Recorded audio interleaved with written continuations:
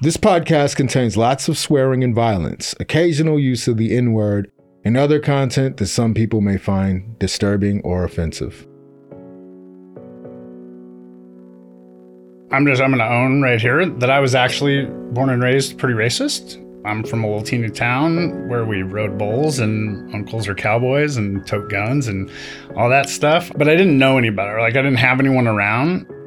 But my aunt took in foster kids.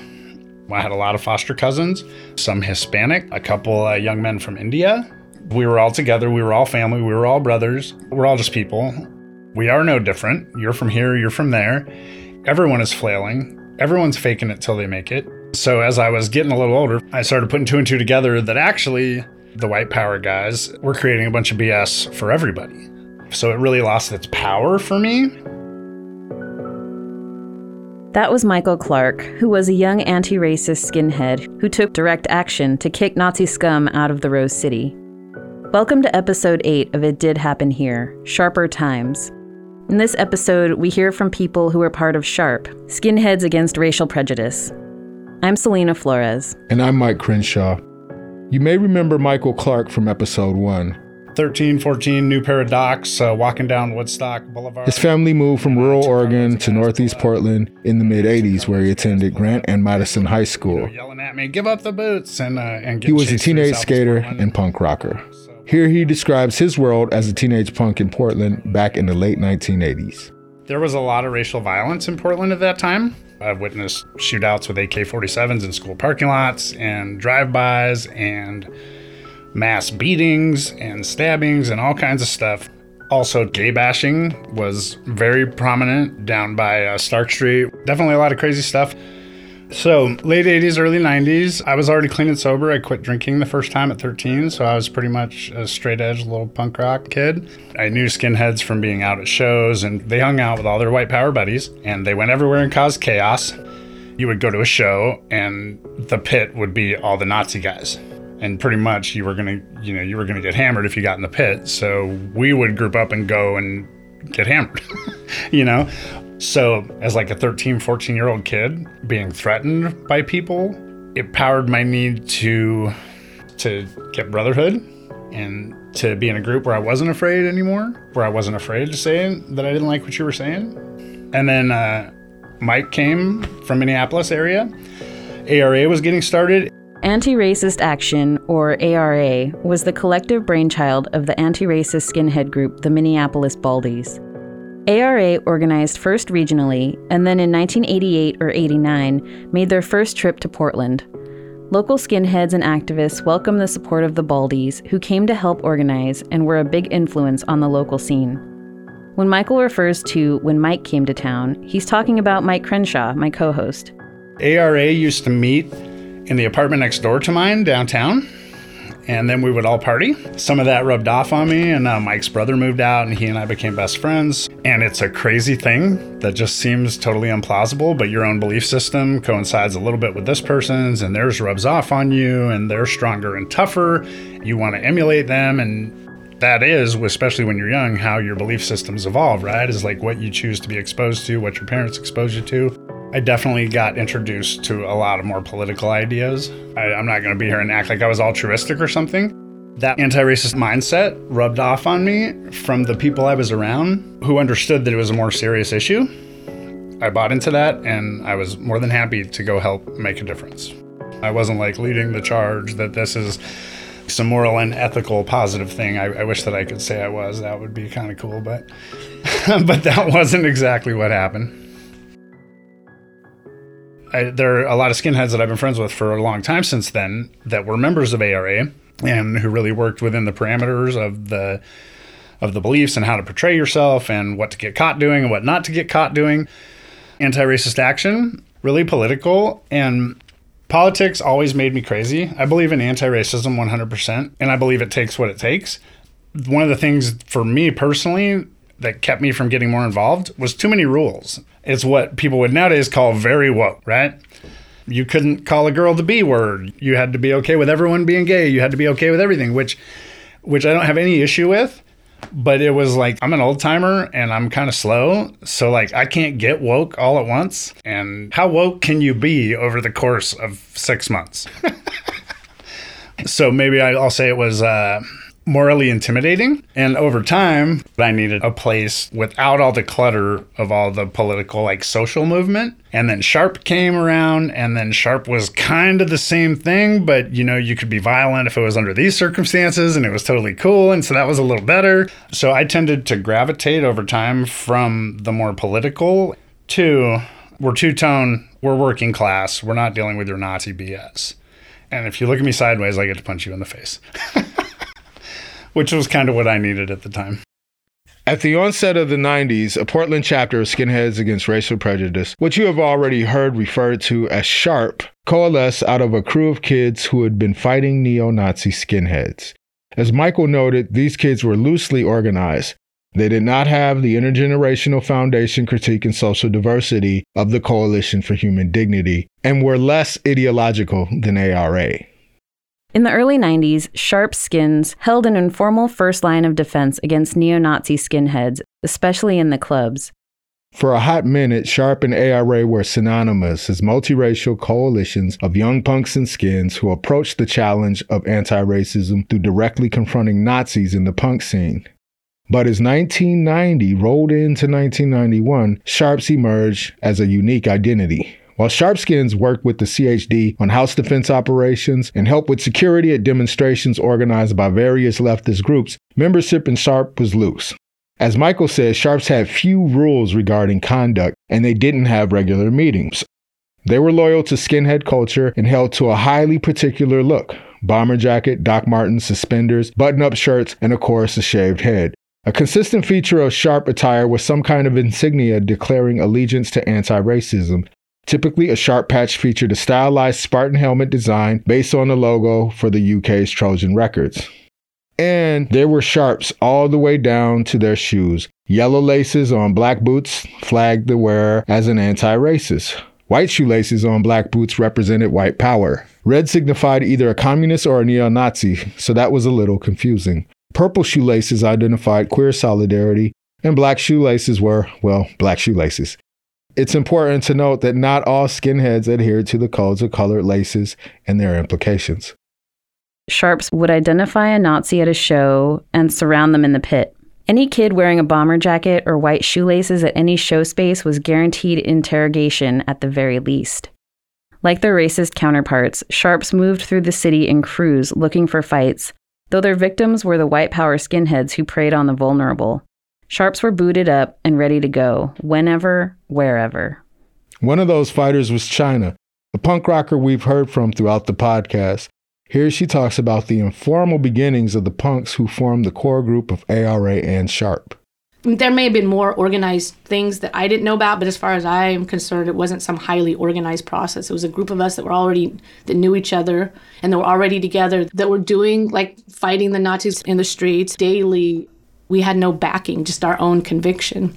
A couple of the guys were gay. That we were also standing up for people in that lifestyle that were getting harassed.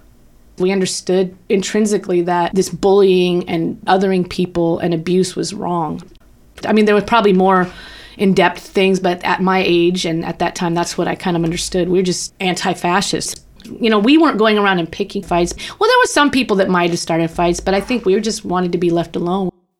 The city experienced a distressing spike in neo-Nazi hate crime and violence on the streets and at punk shows following the murder of Mulugeta Sarah. The punks and skins who had been informally standing up to and fighting neo-Nazis started coming together, hanging out, sticking up for each other. I started to see a formation of something that turned into being anti-racist. Yeah. And then it was after that you guys came. ARA popped up, Sharp popped up. See, you guys might have been the bringers of Sharp. So there was a handful of baldies that came out here before I got here. Yeah, maybe that was it. We were catalytic in the sense that I think it inspired people to become more militant with their anti-racism. Okay, yeah. After at least that's how the folklore went. The early days of Sharp and ARA were blurred lines between punk subcultures that abruptly became more distinct. The neo-Nazis had recruited so aggressively and so fast among young punks and skinheads that plenty of the kids still hung out with racist skinheads one night and spiky punks on the next. As ARA, Sharp, and the CHD came together to kick Nazis out of the scene, the neo-Nazi crews rapidly declined in numbers. I was definitely part of anti-racist action, but I was hanging pretty deep with Sharp.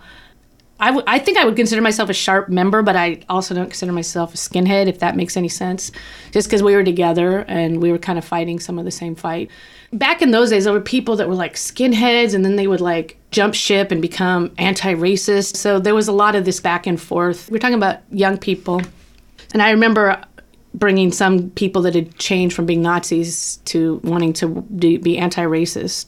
I mean, the Nazis were doing evil stuff. They would even attack each other, you know? So, I mean, I think it was a pretty clear line of right and wrong. So there was actually people that wanted to get out of that. I just would like bring people to meetings and stuff. But I mean, I wasn't like a top organizer, but just bringing people in. China and Michael Clark talk about their experience with fighting neo-Nazis on the streets of Portland. Sharp had a lot of documentation that really explained a lot of ideology and a lot of why things are a certain way. Anytime, they're bringing people into the fold, you kind of have to have ways to educate them. But I didn't get a lot of that. By the time I really got super involved in things, I think we had reached a point in Portland where it was pretty much just free-for-all chaos.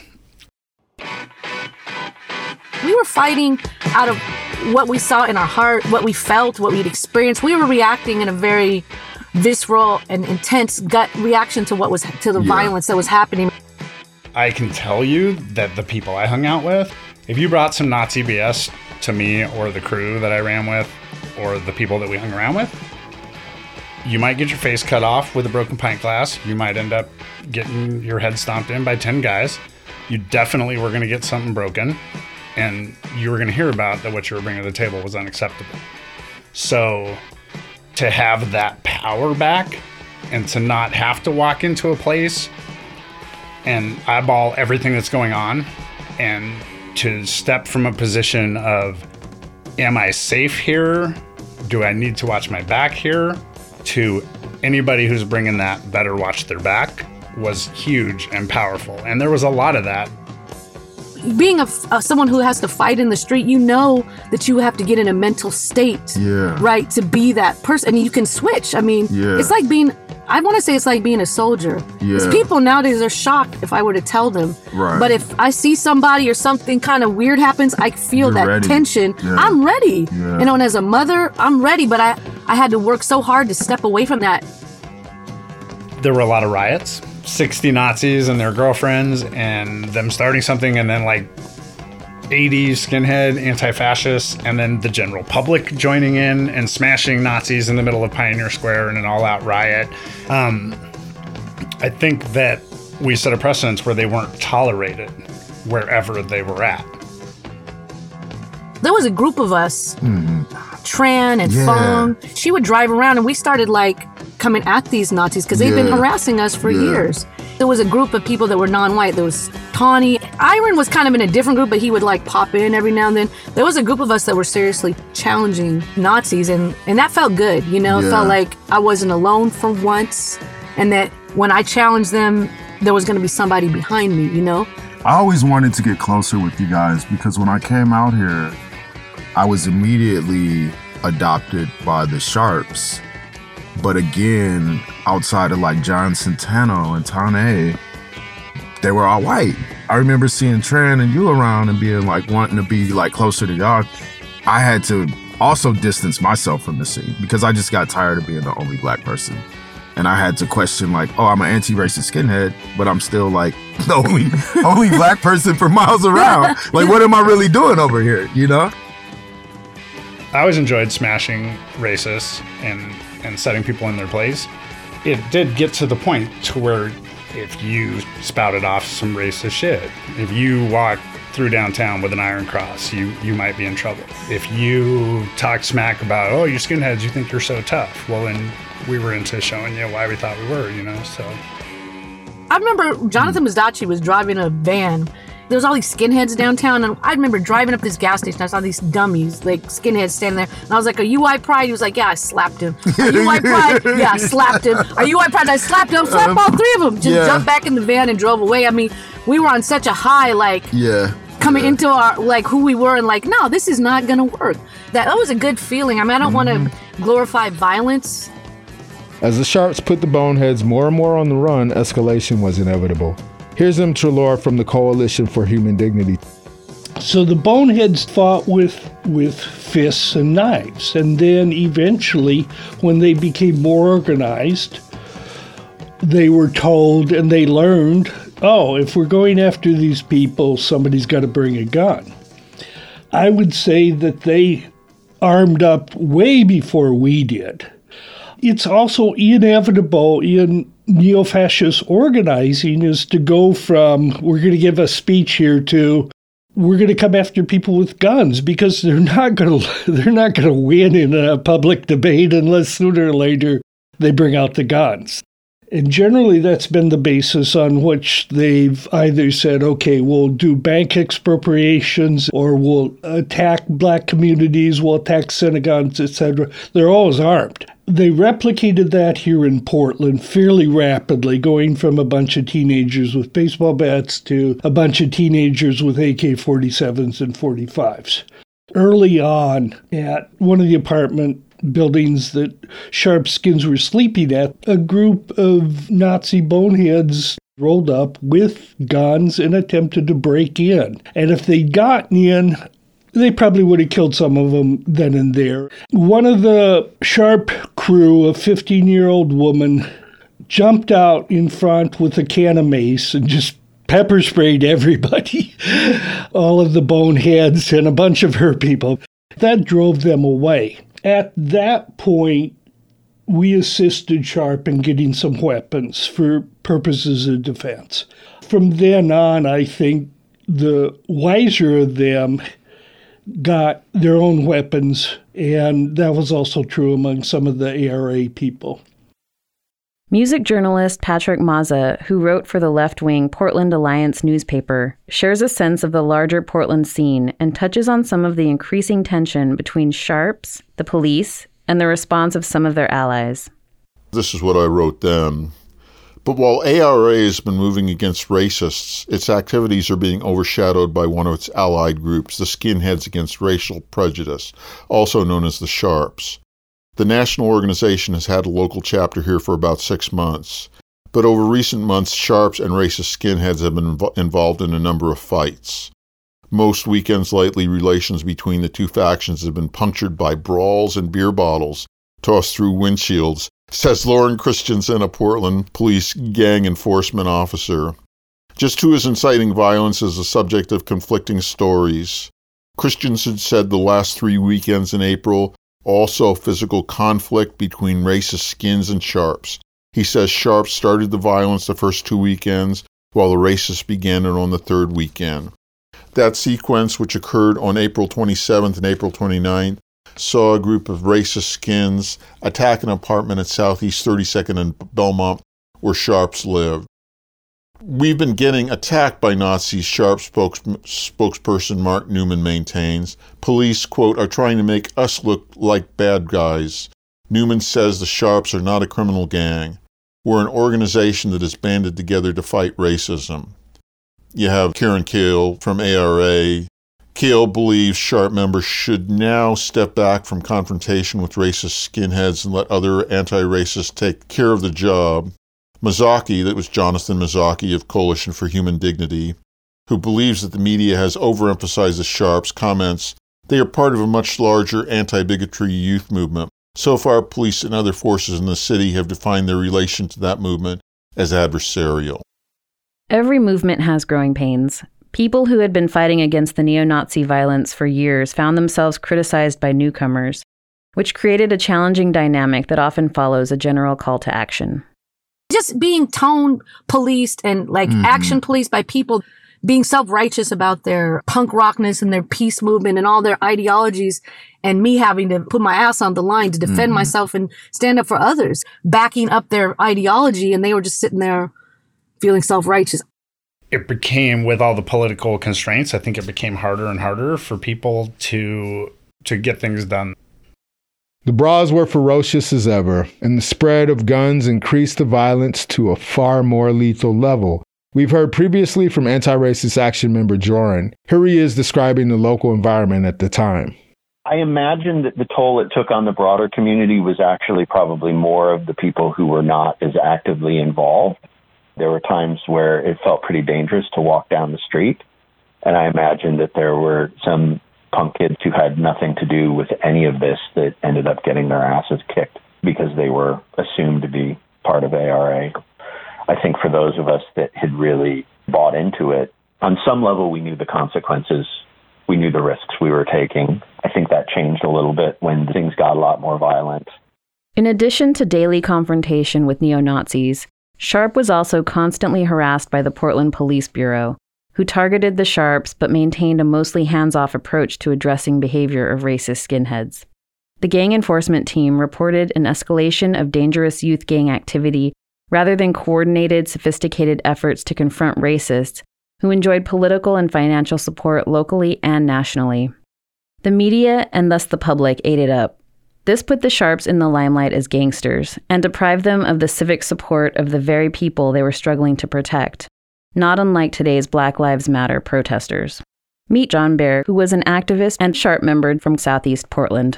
A lot of the guys who were involved in the racist groups were pretty typical white guys that you'd see in your neighborhood, and they weren't very different than what we see with the Proud Boys and the Patriot Prayer types, more so the Proud Boys. They had a similar relationship with the police in that they seemed to be preferred. I believe the police exist to protect the powerful, and our groups existed to protect those who don't have power. And so the motivations are really different right from the beginning, which kind of puts us at odds with the police. But white supremacy is not a threat to the police.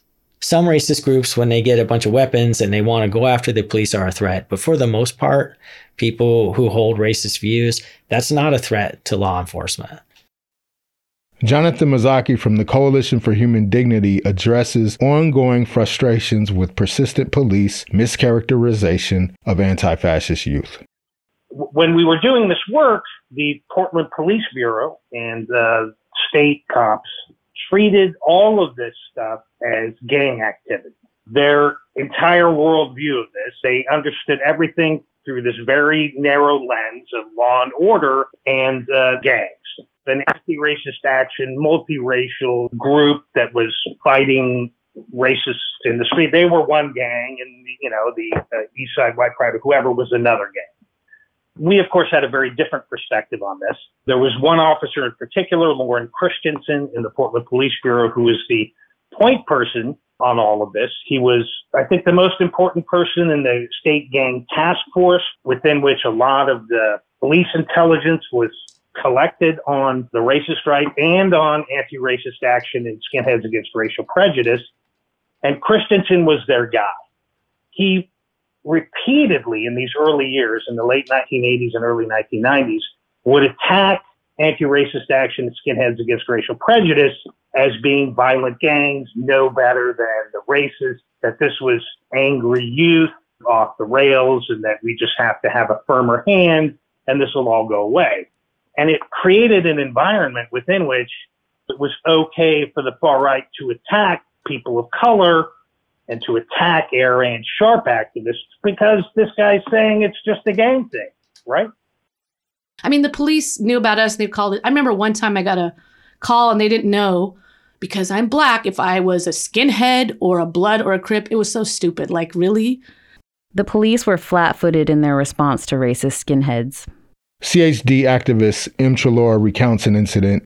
Laurelhurst Park, Hitler's birthday. We had heard the Boneheads had announced that they were going to meet there. So Sharp, ARA, Lesbian Community Project, and Coalition for Human Dignity all said, we'll have a picnic there. Scott Nakagawa and I were there. We went over and talked to some of the other picnickers in the area, asked how everything was going. Everybody said, fine. So we left. Shortly thereafter, 50 cops showed up. They harassed everybody and forced them to leave the park. So there was no reason for that.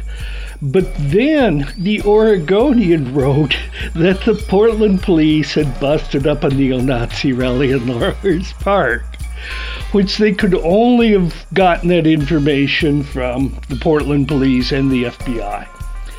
We decided we got to do something. They're just continually getting this wrong, and they're deliberately getting this wrong, so they're blurring the distinction between anti-racist skinheads and neo-fascist skinheads, and they're blurring the distinction between those of us who opposed the Nazis and the Nazis themselves. So we responded with an op-ed piece that they printed where we pointed out they had gotten everything wrong.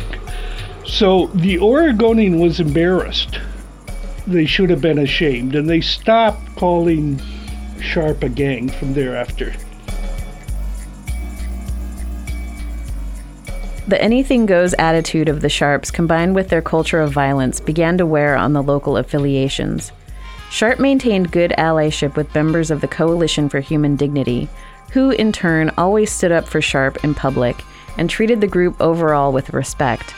But cracks appeared in the bridge between different organizations, and this at times made working with the Sharps a challenge.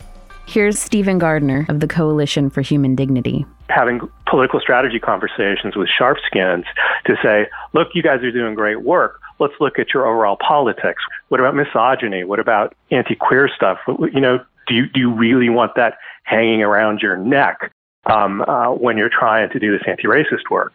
It's not enough just to be anti-Nazi.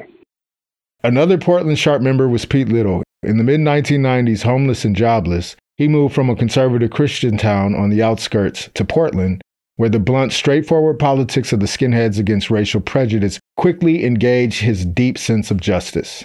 There was very little political education in the anti-racist skinhead scene, except for we don't like racists and we don't like Nazis. That's useful and is a draw. Was a draw to me, was a draw to other young folks who just kind of intuitively got anti-fascism and it appealed to them. I think it also had drawbacks. There's a difference between strategic militance and militance for its own sake.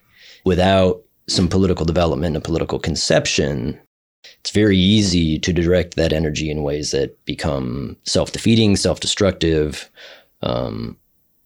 or just aren't effective. Sharp was the most visible anti-fascist presence in Portland, especially within the punk scene. The willingness of the Sharps to consistently engage on the most dangerous terrain and put their bodies in the way of hostile threats and real peril gave them a measure of respect from many people. Cecil Prescott offers a reminder to those of us whose work is not on the front lines. Many times you have these thought-shaping individuals who can make the goals reasonable to a more mainstream audience. And then you have the people who are willing to be right there in downtown at that rally or to do this action. The actors who will be those who are in the middle of the street, in the middle of the action. They're going to be misunderstood and they're going to be mislabeled. That's a reality. That's what's going to happen. The people who are willing to risk are people who should be appreciated. By 1992, the combined efforts of the anti-racist Portlanders began to turn the tide, at least as far as punk shows and open attacks on the streets. As activists armed with undercover intelligence undermined the ability for blatant racists to live and work in Portland, overt presence of boneheads dwindled. They were not eradicated. Their proliferation today contradicts that fantasy. Even though the boneheads were increasingly scarce, they were still a threat, especially to the Sharps. Neo-Nazis sometimes did drive-bys. Lone Sharps were always at risk of being jumped. As local pressure cleared fascists from the public arena, the fight against neo-Nazis went underground. At parties, rumors of a Nazi skin at a corner store often led to a mass exodus as Sharps jumped into their cars to find the Nazis. They carried the fight to them wherever they went. Drug and alcohol use was widespread across the scene. People were traumatized. They were fighting the neo-Nazis, the cops, and the public opinion. Many also had to deal with personal demons. Even if they had no regrets, there weren't a lot of people who really understood what they were part of, what they'd seen, and what they've done. So they really only had each other. Sharp eventually fractured into several different crews. Pete gives a long look back. Fascism can't be defeated by a subculture. If a subculture places militants over politics, and politics to me being like the development of the critical capacities of all the participants in the movement to whatever potential they have, but also the ability to have a collective evaluation and engagement on tactics and strategy. It's a long list of folks who brought me up or who came up with me who are now dead, and addiction and trauma and they are pretty significant as the reasons for that. And I can certainly say that a lot of that trauma, addiction, and violence as well was certainly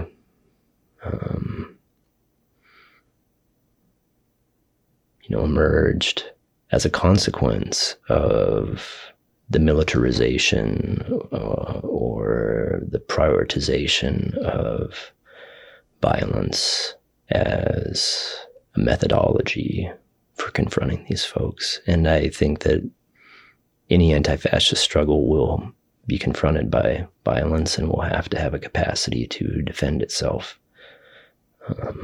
But I think as well, it raises the question of the importance of a social movement that can also care for the people who are wounded by the consequences of that. And I think too, a lot of that violence and a lot of that militance may not have been productive or worthwhile, which is a painful thing to look back on when you think about people you know and love who are no longer here,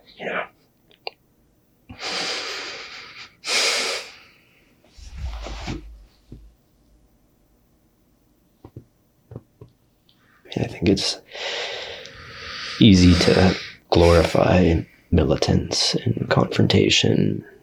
There will be elements of a struggle to defeat these people that mean that that's necessary, but I think that it's really important to develop a thinking, self-critical movement that really utilizes those tools as sparingly as possible.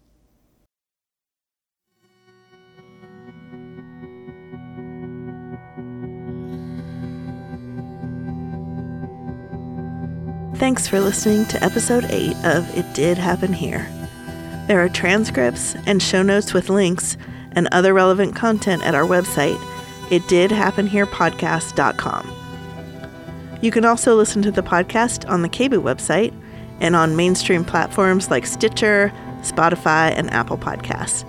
Thanks for leaving reviews and spreading the word. This episode, interviews were by Selena Flores, Mike Crenshaw, Barbara Bernstein, and Aaron Yankee, and your hosts were Selena Flores and Mike Crenshaw. This podcast is produced by Selena, Mike, and me, Aaron Yankee. Our next episode, number 9, The Story of John Bear, will be out January 15th. Music in this episode is by The Fucked Up Beat, Miku, and LG17 from the Free Music Archive, and also by A Touch of Hysteria. Thanks to the bands for the music.